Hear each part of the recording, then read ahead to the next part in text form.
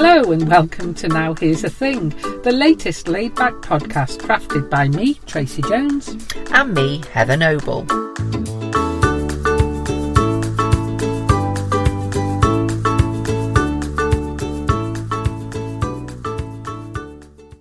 And it's important to be honest. It's important to be honest. And honestly, that grumbling sound in the background again, it's going to be the death of me. It is literally, I've been sat here all afternoon working. Nothing. Nada. Neat. Now, here's the thing. You've got pets, haven't you? Uh-huh. What have you got? 2 cats. Yeah, I've got a cat. You ever thought of having a cow to cuddle? A cow?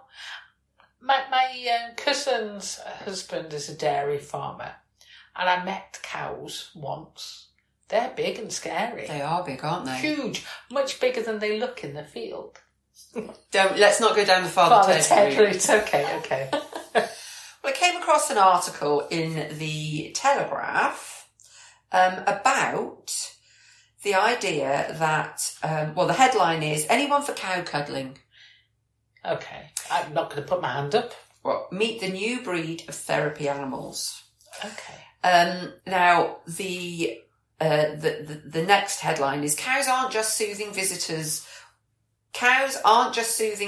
worries at this farm in East Yorkshire. They're saving it from financial ruin. So we've heard, constantly we hear about the challenges that farmers are facing. Having to diversify. The markets, screwing them tighter and tighter and tighter on profits. So a bit of diversification. I could cuddle a cow now because somebody's just turned up that rumbling. Oh, I can cuddle a cow. That's not quite what I had in mind. Okay, sorry to interrupt. No, it's all right. Anyway, this farm are holding regular cow cuddling sessions. They've been doing it for 9 months. Is it legal? I don't think there's any law against it. Okay, they're just cuddlings then. They're just cuddlings, yes. There's nothing more than a cuddle. We're very much on first base with the cow cuddling.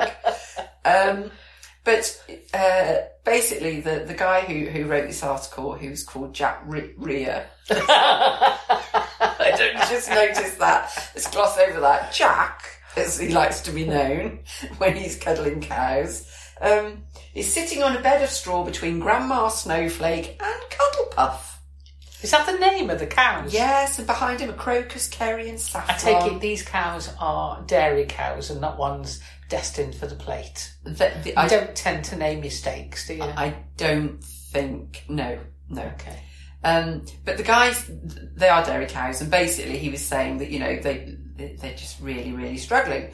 So he bought some Highland cows so that they could graze the land, keep the farm, keep the grass cut, basically. Okay. And then they decided on this diversification. They couldn't bear to part with some of the cows. So they're Highland cows. They have quite an appealing look, but don't they have big horns? Well, these are the females, which I think have a different temperament, but there's actually a picture of him grooming one of them, and he's got her hair up in a ponytail on top of her head, which is the cutest thing. Anyway, so they start, basically what they're doing is rewilding the land, but also they're keeping these cows for cuddling. And there's a load of information about the decline of the dairy market, etc.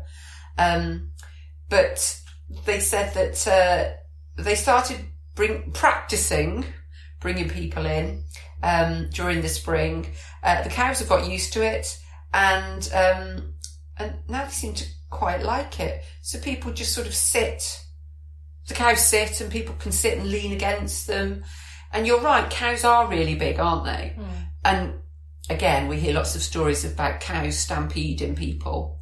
But there is something, a bit like a horse, there's some, when the air is coming out of their nostrils and you can feel like the power of the animal, I think that could be quite comforting because you could feel quite safe, quite protected, as long as it's, not going to do anything terrible to you. Okay. But I quite like it. Anyway, So you'd cuddle a cow? I think I'd give it a go, yeah. Yeah, okay. I think I'd give it a go.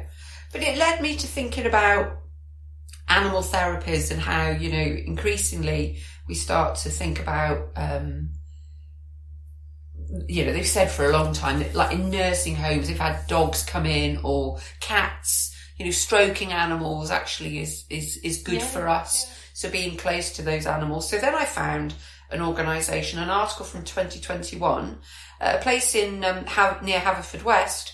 They've got alpacas. Do they cuddle the alpacas? Yeah, you can go and cuddle them. So it's a sheep farm, but they brought in a few alpacas, and they have well-being and therapy sessions with the alpacas. And there's all sorts of proven statistics around why we do these things. I think it sounds very interesting, but I no desire to cuddle a cow, but I would quite like to see you cuddle a cow. So if you could invite me along, I'll take the photographic evidence. Alpacas, I'd like to meet one. I'm not sure I want to go too close, though. A little bit nervous about all things horse-shaped. Alpacas are like a horse and a giraffe, because they've got quite a long neck, haven't they? True. Yeah, and a bit woolly. Yeah, I think any animal, if you treat it with respect, don't surprise it. I think like the guy was saying about the cows had to get used to it. If the cow didn't want you to sit next to it, I'm pretty sure... Yeah, it would just roll on you. It would roll on you, yeah. Can I cuddle a panda? Well, can you cuddle a panda? Aren't they quite... You can't cuddle a polar bear, I know that. No. How about red panda? Don't know. I suppose it's... Shall I Google, can you cuddle a panda? Because I don't know what we're going to get. Some weird fetish website. Can you cuddle... Oh my God, it actually found that. It offered that up. What, a fetish website? No, as the first... I hadn't even got to a panda. I just put, can you cuddle a... And it suggested a panda. It's not a good idea. Okay. They've got sharp teeth and sharp claws. Oh no. Oh yeah, they've got those funny... Yeah, long nails. Yeah, like funny... Like a gruffalo. Yes, like a gruffalo, exactly. So don't do that. But the reason why it's good, if we didn't already know it, is that it reduces cortisol levels in the brain, which can calm your mind and reduce health issues that you might be experiencing. So, and it can help with depression, stress, grief. Also get a pint of milk while you're at it, maybe. Yeah, well, I see now I'd struggle with that because I don't really like milk, and I certainly don't like warm milk. My cousin had been known to serve a jug of fresh from the cow milk. I don't like milk anyway, but fresh from the teat. No, thank you. Anyway, there you go. That was your thing. That's my thing. Yes. So my thing was prompted by just people. I've heard too many people doing this, looking back to the past and sort of saying, "Oh, not in my day," or "Wasn't it better then?" Or you're just hanging out with old people. In the good old days. I don't know. Even younger people are saying it now. I'm like, hang on. We really are old. Yeah. If the youngsters are saying that. It's got a name though. Has it? Rosy retrospection. Okay, is that like the rose-tinted spectacles sort of view? Yeah, it is. It's a psychological phenomenon of people sometimes judging the past disproportionately more positively than they judge the present. Is that a bit like when you think back to your childhood, you don't remember the days when it was absolutely pouring with rain and really, really horrible. You just remember playing outside? Yeah. There's a good little bit of research I did. I didn't go too far down what I did. It's a massive long email I sent to myself with the research. I'll share a few useful bits. Okay. So now here's the thing. It's in a Latin phrase called memoria praeteritorum bonorum. Okay. Which translates as a memory of good past. Or idiomatically, the good old days. So we've been doing it since forever. But that would suggest that there wasn't a good old days, was there? If every generation talks about the good old days, we haven't steadily just been getting worse and worse. I think if we look back, there were some fairly shit times in the past, you know. I did read that it's closely related to the concept of nostalgia. But rosy retrospection is actually known to be a cognitive bias. So nostalgia is reminiscing. Yeah. This is... Nostalgia tends not to be so biased in its perspective. And rosy retrospection distorts a view to the extent that actually they think it serves a useful purpose. Okay. So it can increase self-esteem and an overall sense of well-being.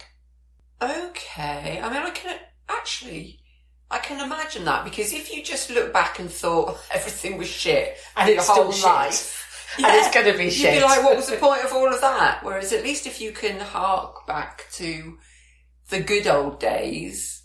Yeah, and tell yourself that there was a good time. There's a positive time. There's another theory as well, which is that it makes it easier for people to store long-term memories.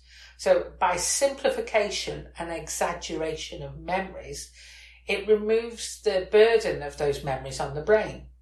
So you have fewer neural connections needed to ingrain the memories, so you simplify. But you cut out the bad bits. So is it easier from a storage point of view? It's like data compression. Is it easier to remember good things than it is bad things? Or is it that you... Oh, sorry. What was that? Whacked me HDMI cable. Just reassure the listener. No. She hasn't hit me yet. Not yet, no. Yeah, so it's a simplification. I don't know whether it's easier to remember good things or more pleasant or more beneficial to remember the good things. Maybe it is easier to remember good things.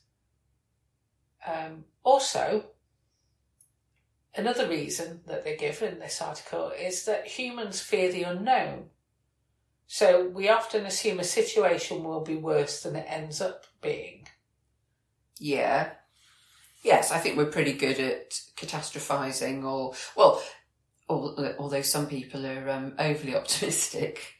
There's another word another term that I learnt about though, rosy retrospection, which was new to me, but we sort of knew rose tinted glasses. So, the concept of declinism.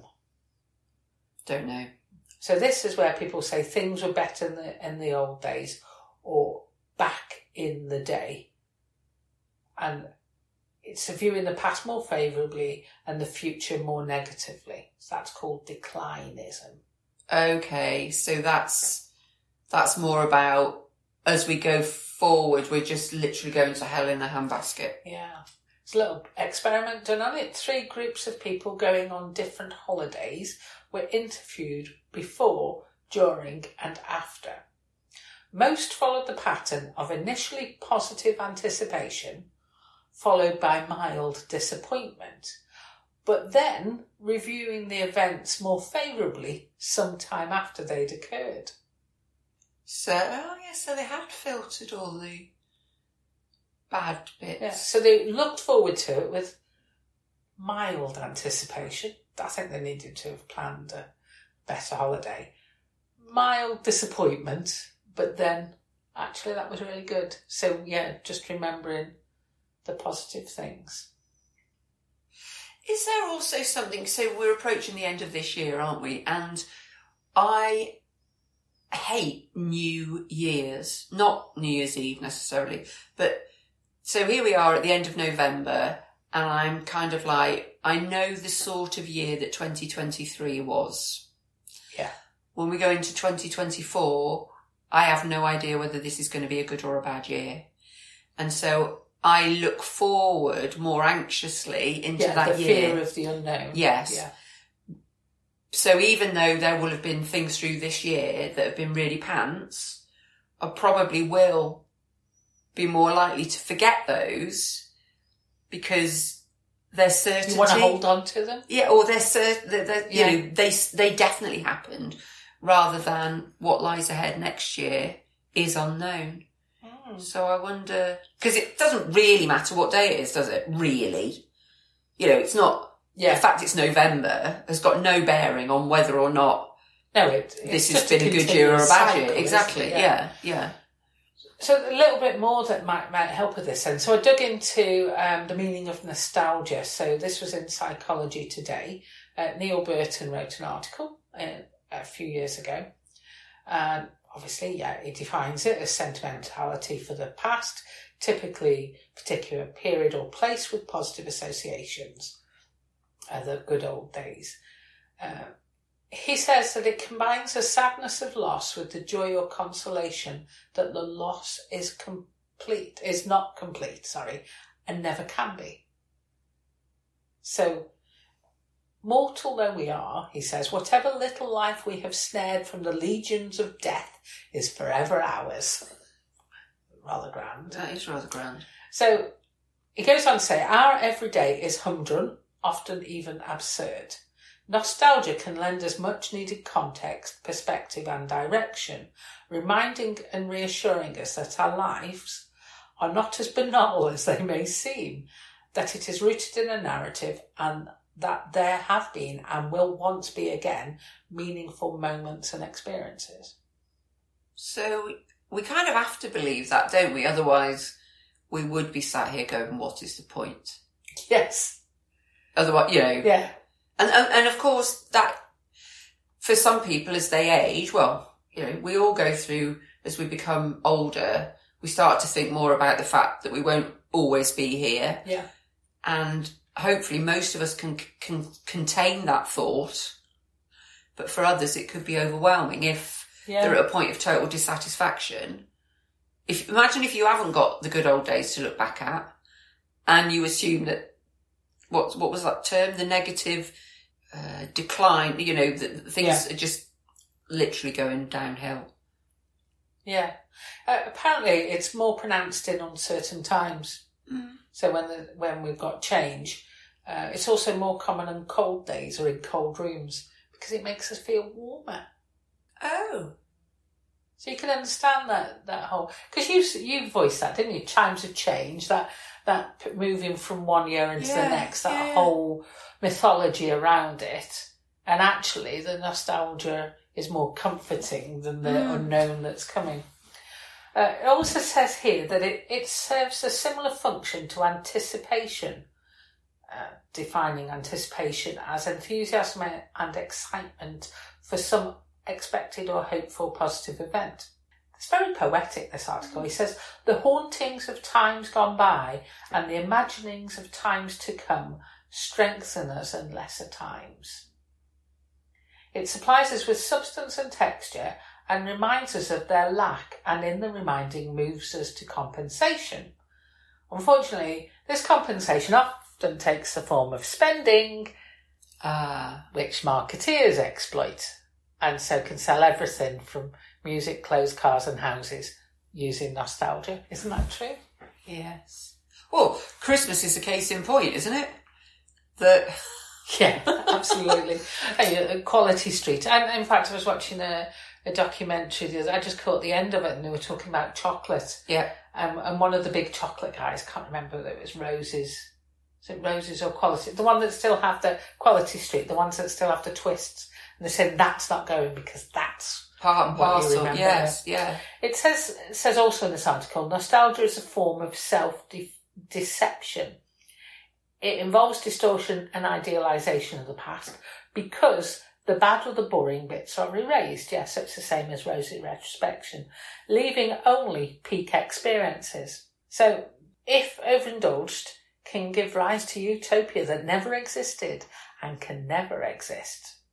And these are the things that sometimes worry me when people say, oh, it's not like in our day, whatever. It's like, just think back how you were as a young child, you know. Yeah. Was it really all that rosy then? Yeah, I still wonder why we do it. It says here, for many people, paradise is not so much a place to go as a place they think they came from. profound, that, isn't it?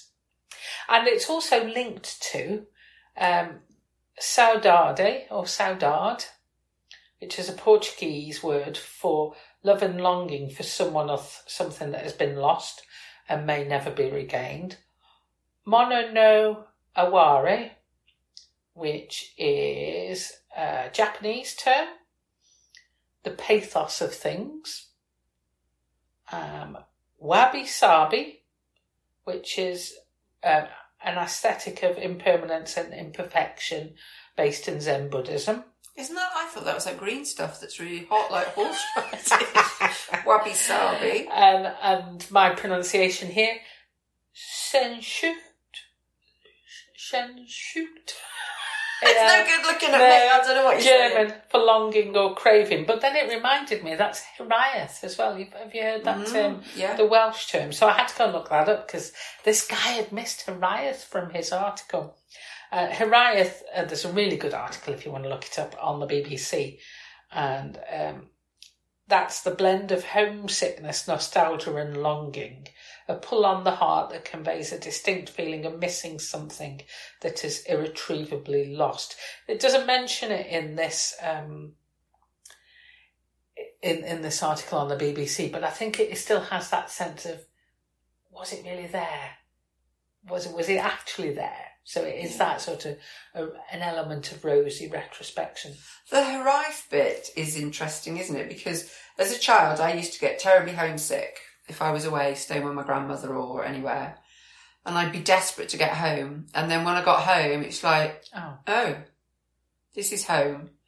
And I don't know if that was like a bit of FOMO, you know, it's thinking a little that bit. Is it a longing something to be somewhere? Yeah. And I don't know if it was, subconsciously because you thought everybody was having a great time without you.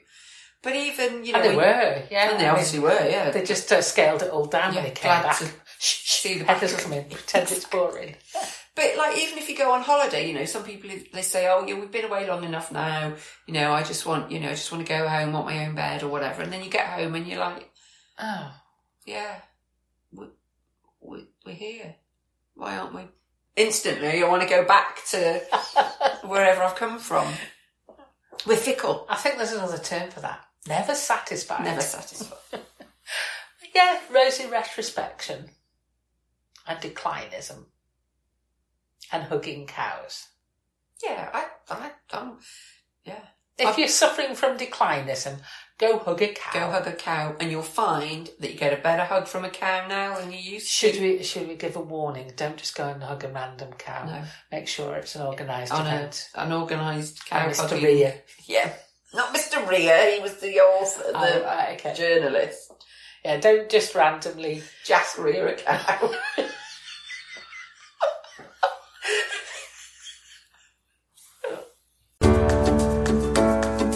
Now Here's the Thing is a Jones and Noble production, brought to you every week. Well, maybe not every week, Heather. Recorded with an iPhone, a microphone, and lots of hot air.